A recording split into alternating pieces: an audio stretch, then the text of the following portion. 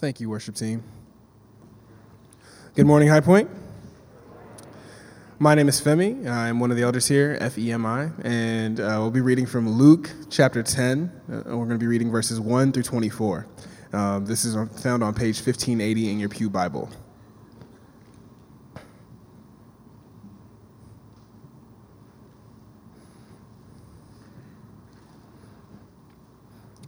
After this, the Lord appointed 72 others and sent them out 2 by 2 ahead of him to every town and place where he was about to go. He told them, "The harvest is plentiful, but the workers are few. Ask the Lord of the harvest, therefore, to send out workers into his harvest field. Go, I am sending you out like lambs among wolves.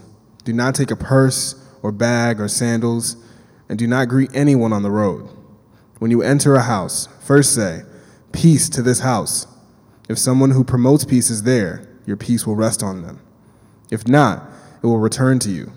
Stay there, eating and drinking whatever they give you, for the worker deserves his wages.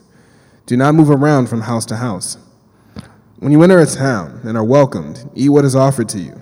Heal the sick who are there and tell them, 'The kingdom of God has come near to you.' But when you enter a town and are not welcome, go into its streets and say, 'Even the dust of your town we wipe from our feet,' as a warning to you. Yet be sure of this, the kingdom of God has come near. I tell you, it will be more bearable on that day for Sodom than for that town. Woe to you, Chorazin! Woe to you, Bethsaida! For if the miracles that were performed in you had been performed in Tyre and Sidon, they would have repented long ago, sitting in sackcloth and ashes. But it will be more bearable for Tyre and Sidon at the judgment than for you. And you, Capernaum, will you be lifted into the heavens? No, you will go down to Hades. Whoever listens to you listens to me. Whoever rejects you rejects me. But whoever rejects me rejects him who sent me." The 72 returned with joy and said, "Lord, even the demons submit to us in your name." He replied, "I saw Satan fall like lightning from heaven. I have given you authority to trample on snakes and scorpions and to overcome all the power of the enemy. Nothing will harm you.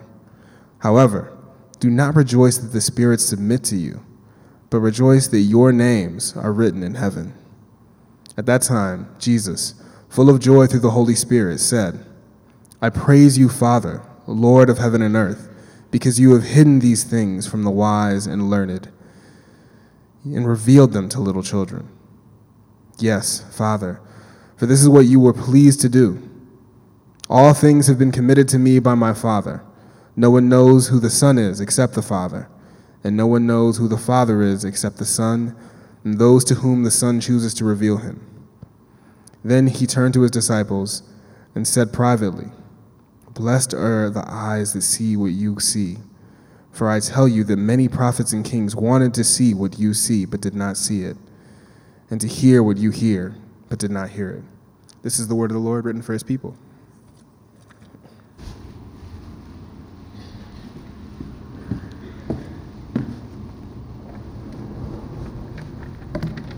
Good morning. What a joy to see all of you in the house of the Lord this morning. I always learn new things from this church. Last year I said I learned how to wear jeans at the age of 43. And this year, about 4 months ago, I decided to lose some weight and look healthy like some of you. So I started dieting and doing some exercise. But you know how easy it is to start and how hard it is to stay on diet and exercise, right? So after a few weeks of doing exercise, I lost little weight and then put on more weight. Then I was discouraged. My wife saw me discouraged, and then she said, "Oh, let me look at some encouraging post for you." So she found some Christian post on the Facebook, which said like this: "I was going to get in shape, but then I read Leviticus chapter 3:16, where it says, 'All the fat belongs to the Lord.'"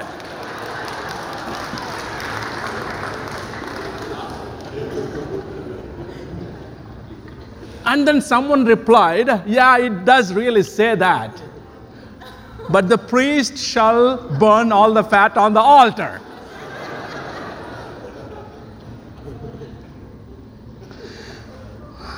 Well, my message today comes from Luke chapter 10, where Jesus sends out 72 disciples on a specific mission. Well, 5 months prior to sending these 72, in chapter 9, we see that Jesus sent out his 12 disciples on a similar mission to the lost sheep of Israel in Galilee. Now, when Jesus was making his final visit to Jerusalem, as his time was short, he needed more workers to go ahead of him and tell that the kingdom of God is near. So he sends out 72 disciples ahead of him down the Jordan Valley into the district of Perea so that they could carry the message of the kingdom before he goes there. But when he was about to send them, this is what he told them. You should pray for more workers. In other words, Jesus was telling them the mission is not limited to 12 disciples. The mission is not limited to 72, but many more to come, which includes me and you. The 72 disciples that were sent were truly missional. They were intercultural, multi-ethnic, multilingual, and intergenerational. They were more of an ordinary people than you and me. And they did not spend 24/7 with Jesus like other 12 disciples. And some of them were Gentiles that they even did not know the Jewish theology or scriptures or tradition at all. But the reason God chose the 72 and sent them out into the field because of where their heart was. When sending them, Jesus told them, the harvest is plentiful, but the laborers are few. You know, when Jesus was explaining to his disciples about the kingdom of God, he often used agricultural and architectural words so that they get the core meaning of what the kingdom of God looked like. When disciples heard the word harvest from the mouth of Jesus, they knew it means something because they always walked through the same fields every day. And they know when they hear that the harvest is there, that means it's a time of joy. But Jesus was telling them, yeah, I see your faces and I see smiling on your face when I say harvest. But here is the thing, there is a problem with the harvest. There is a plenty of harvest, but the laborers are few. So he was telling them, you need to understand, harvest doesn't simply mean a time of joy, but it is also a time of urgency and a time of hard work, not just a matter of joy. You can't feel the urgency until you recognize the spiritual need around you. Let me repeat that. You can't feel the urgency in your soul until you recognize the spiritual need around you. You know, we live in a world of deception. We live as if there is nothing happening in this world. It's like normal for us. Disciples did exactly the same. They saw everyday crowds, but never felt anything different. But when Jesus saw the same crowds, the Bible tells us that he was moved with compassion for them because they were harassed, they were helpless, they were like sheep without shepherd. Look at the perspective that Jesus had when he saw the crowds, the same crowds that disciples have been seeing for a long time. What does Jesus see which we fail to see in this world? Do you know how many people in the world have not tasted the love of Jesus Christ yet?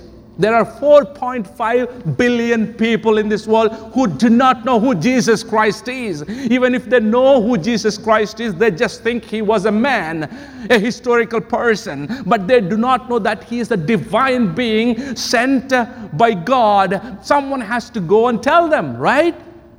We have 500,000 villages in India which do not have a resident gospel worker yet.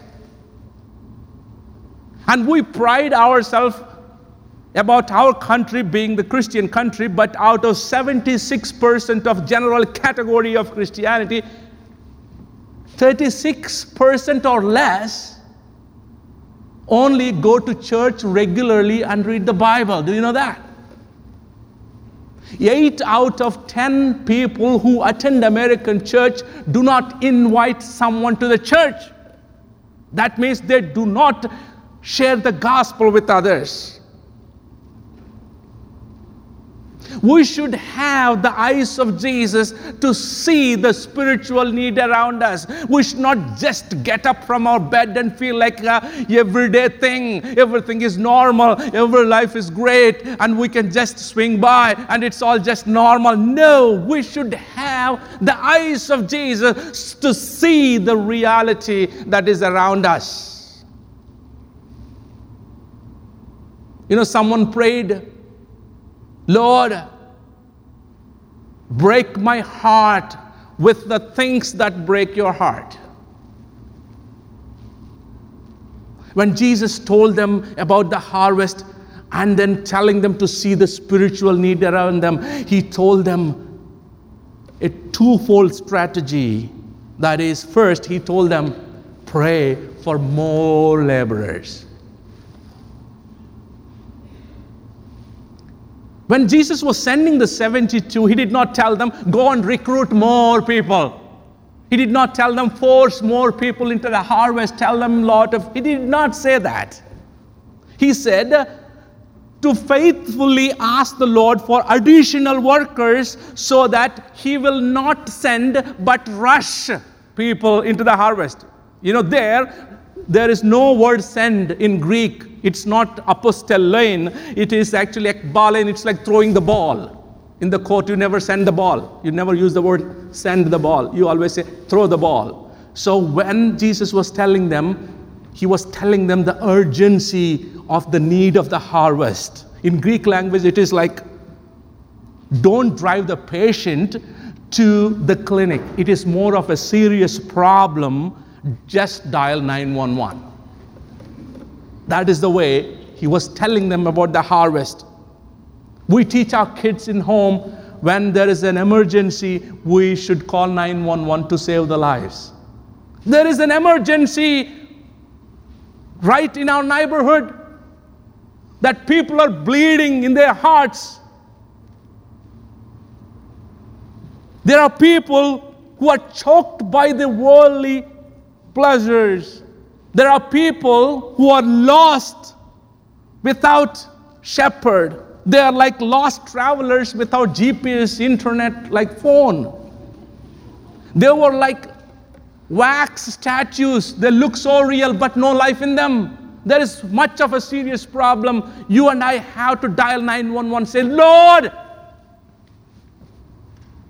we need someone to go there and someone to go and save these people.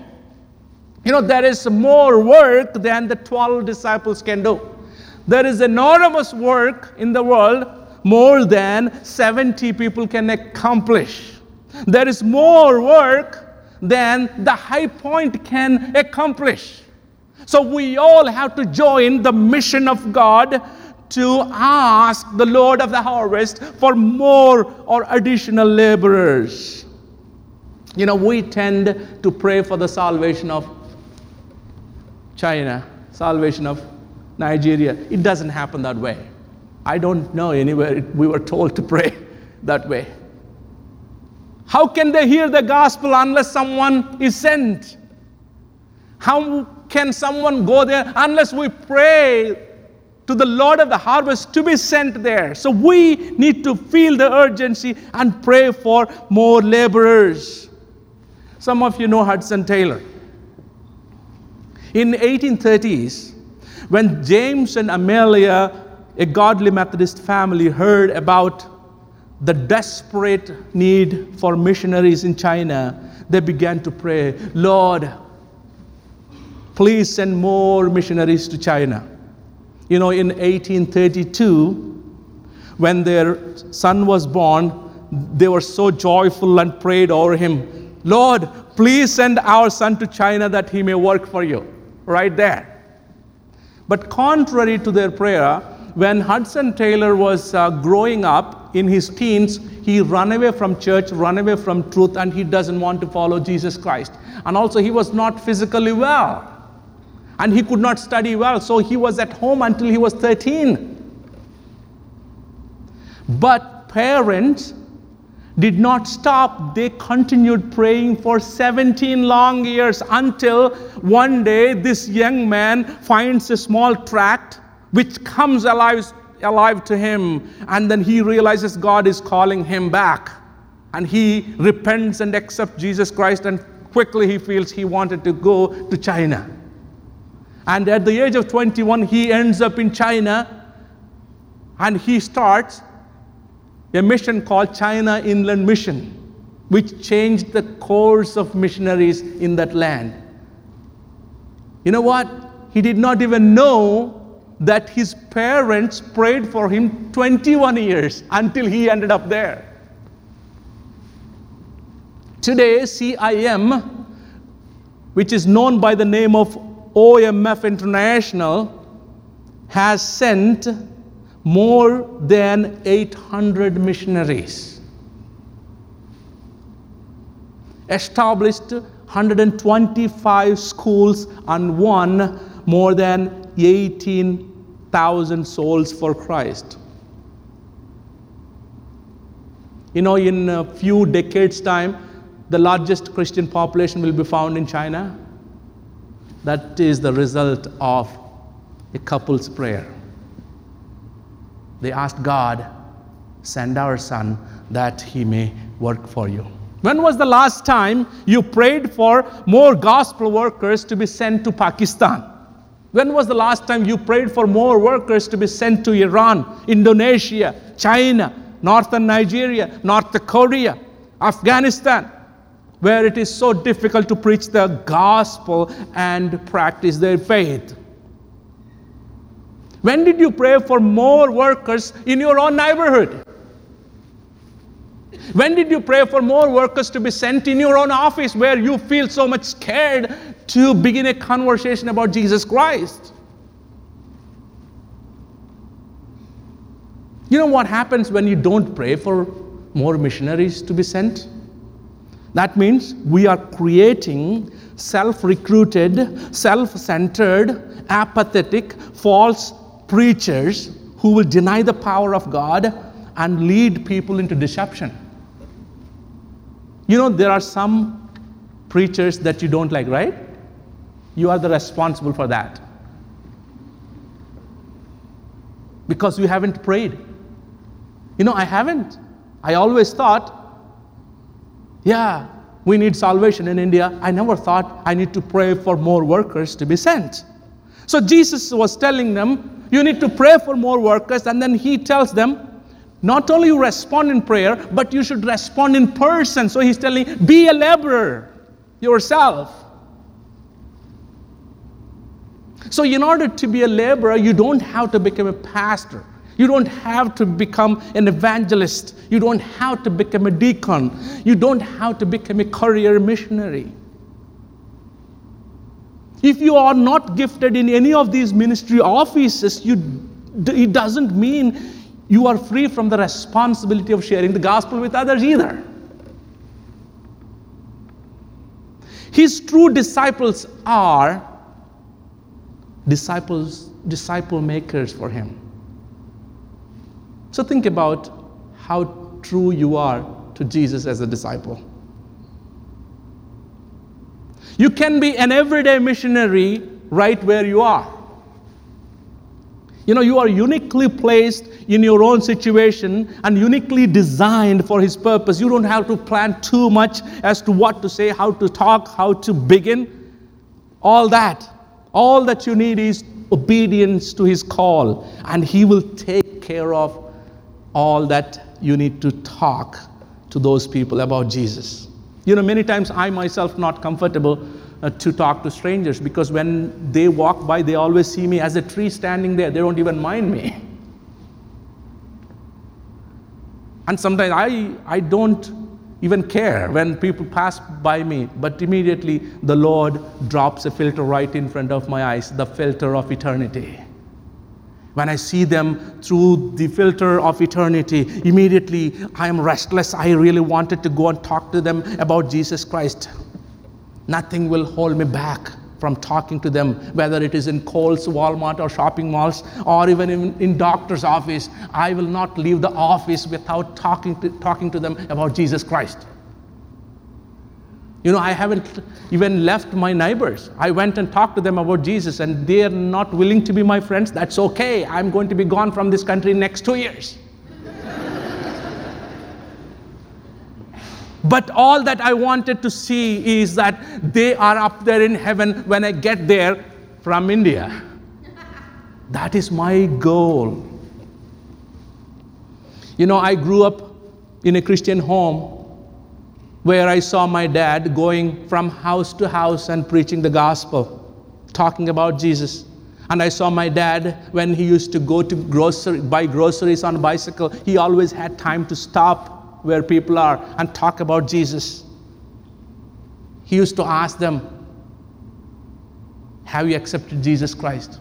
Have you repented of our sins? Sometimes they did not understand what he was saying. But he continued to ask those questions, and they began to counter-ask, what does it mean? Sometimes he was rejected, but he never complained.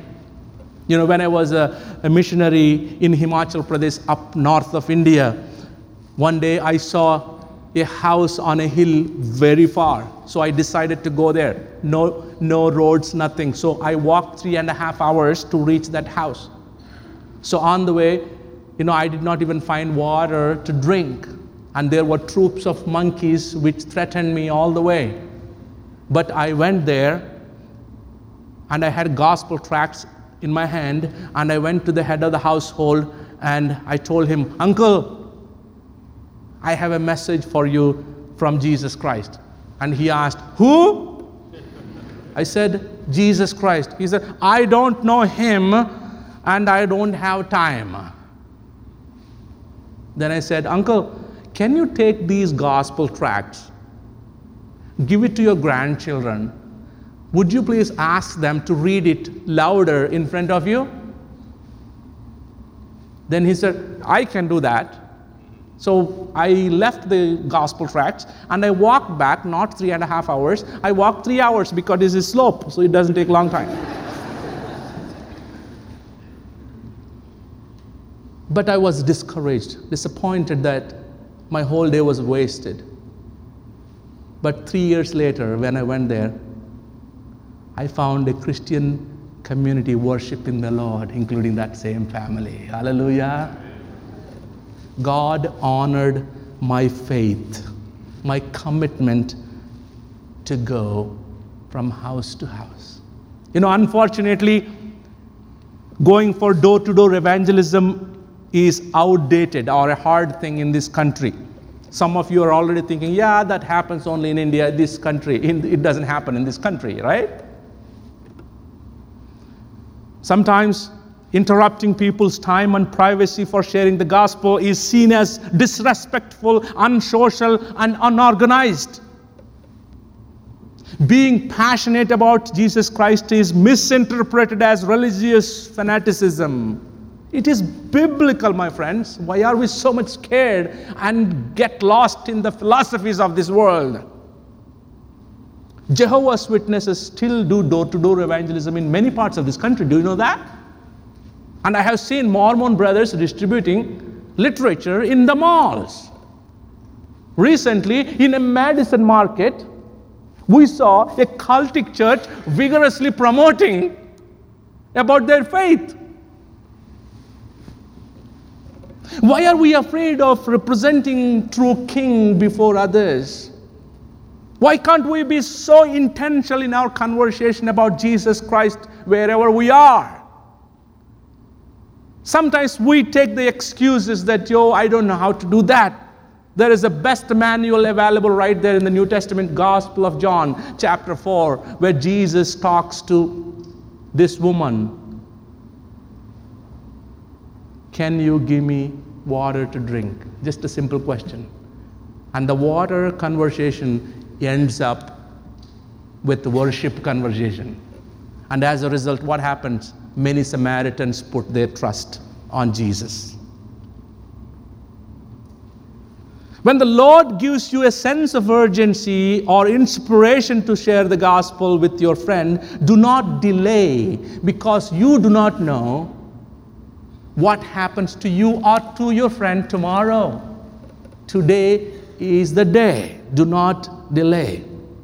So pray for more laborers and be a laborer. Let's move on. The second lesson we learn from this text is, as you go, receive the power and authority to represent Him. Verse 9, verse 3, and verse 19.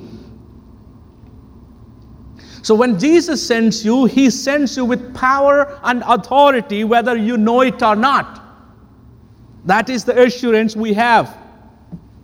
So this is what He did when He sent His 72 disciples. Go your way, behold, I am sending you out as lambs in the midst of wolves.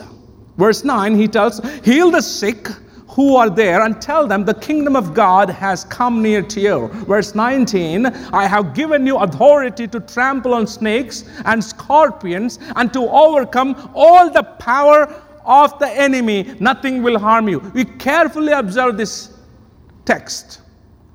He's telling them, I'm sending you as what? Lambs.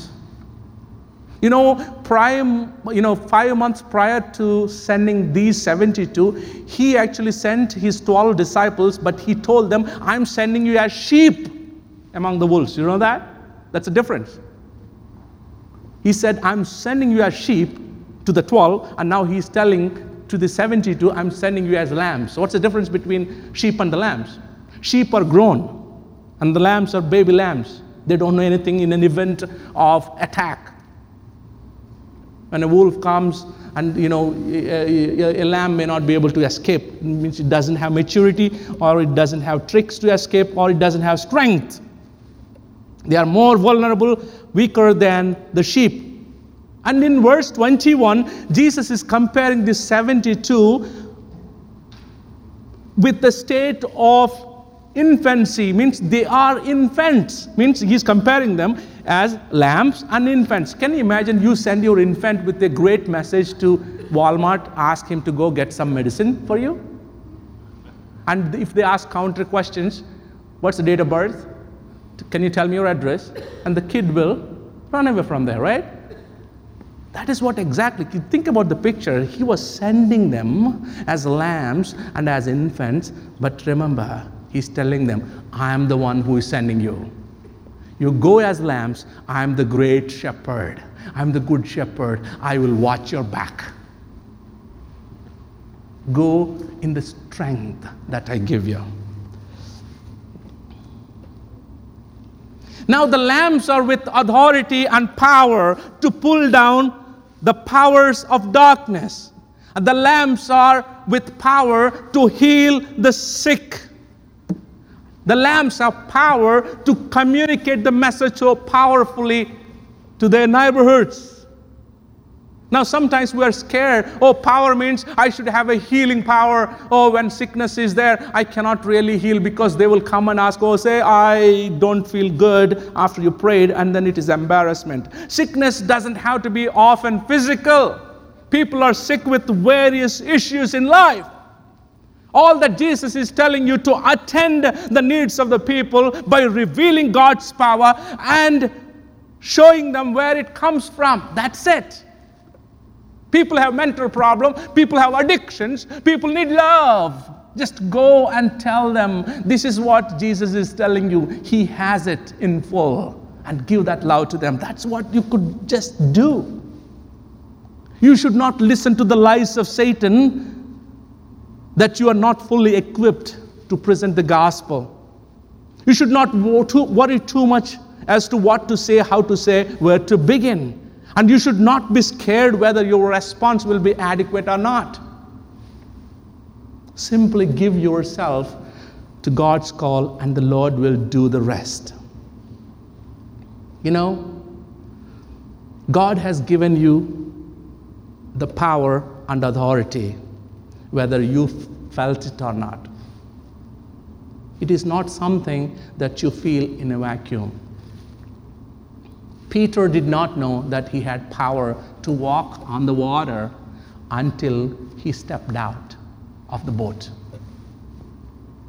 These 72 lambs that went with power and authority did not know that they could cast out demons until they tried it. And you will not know you have the power for evangelism and ministry until you try it.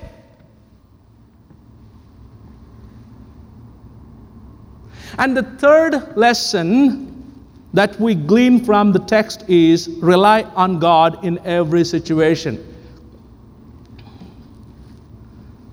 When Jesus sent out the 72, he told them not to take extra stuff like sandals, purse, or bag that was used on those days to beg food.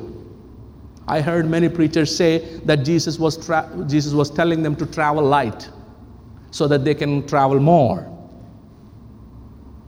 We do not know how long they have spent in the field or how far they have gone. But some scholars think Jesus sent them in the summer, and then they came back to Jesus after accomplishing the mission in the month of September during the Feast of Tabernacles. That means it's about 2 to 3 months of field work. And then Jesus is telling them, just take one pair. That means just for 1 day or 2 days. What about the rest of the days? He's not saying to them that you don't need, but he's saying to them that you need to depend on me for your daily needs. That's what he's trying to tell them. You need to depend for all that you wanted, and I wanted to show what I can do for you. 24 years ago, along with 6 other seminary students, I went on an evangelistic outreach bicycle tour to reach 2 South Indian states. And we wanted to cover 950 miles in 42 days with the goal to reach 1,000 people for Christ. And we needed at least $3,000 for buying the bicycles, food for the next few days. 2 months we planned, and we knocked the door of every mission organization in that area, asking them for funds. And finally we got some money which was just enough for buying 7 bicycles and little extra cash of $18, 1/8. That's it. We were so discouraged, and we were about to cancel the tour. That time I felt I should go and talk to one of the professors. So I went to the professor and I told, hey, we have been planning and praying for 2 months, and then this is what happened. We just have the bicycles, but we don't know how we can feed ourselves. We are going to ride 950 miles. We were not going for losing weight, by the way. I was already skinny on those days, but people were afraid that I may lose some of my bones while I'm riding the bicycle. That is the way I was. Then this professor, when I told him that we might cancel because we did not get anything, and that God might not want us to do this. If God wants to do it, he would have provided, our logic. We always have a great logic to escape the responsibility. We are very good at that, right? That's what we did. We said, yeah, maybe God does not want us to go. That's why he did not provide the money. That is simple. Then, this professor said, Manohar, that's not right. God wants you to trust for your needs.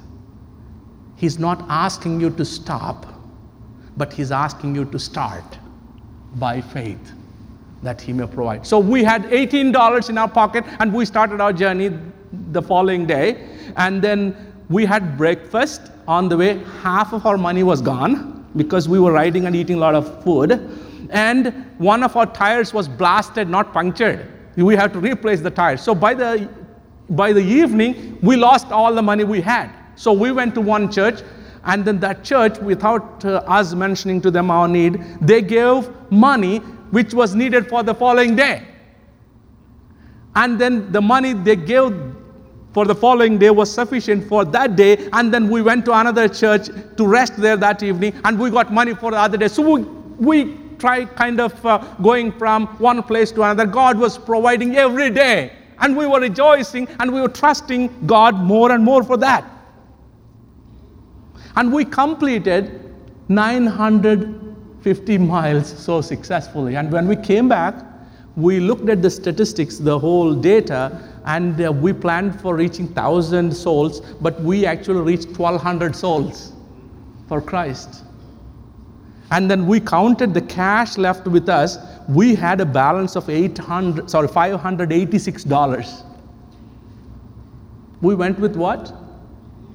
18. And we had a balance of $586, which we used for our following semester.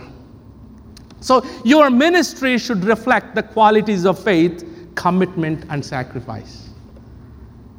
Don't look for comfort in your ministry.